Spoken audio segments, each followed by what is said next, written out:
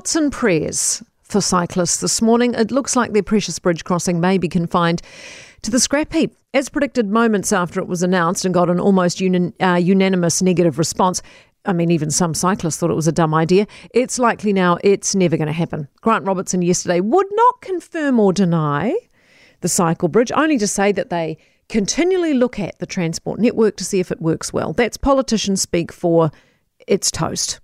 So what does this all tell us? Well, like I said yesterday, it tells us very clearly this government hates bad press.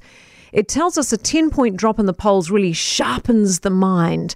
And it tells us they'll move like a windsock under the gales of public pressure. Seasonal workers are in, the cycle bridge is out. What on earth can we expect next? And more importantly, is this a precursor to what we can expect as we head into the next election? Are flip-flops, false promises and knee-jerk reactions good for us?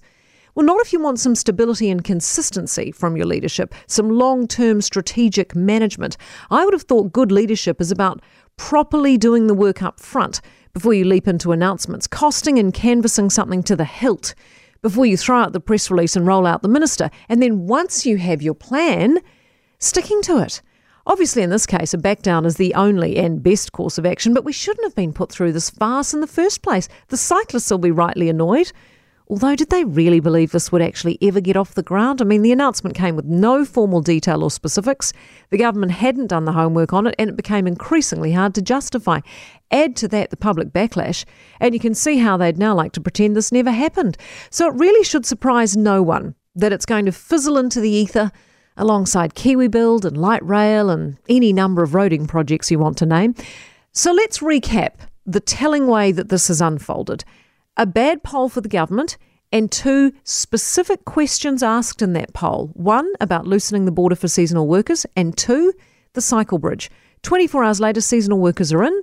24 hours after that, the cycle bridge is on the ropes.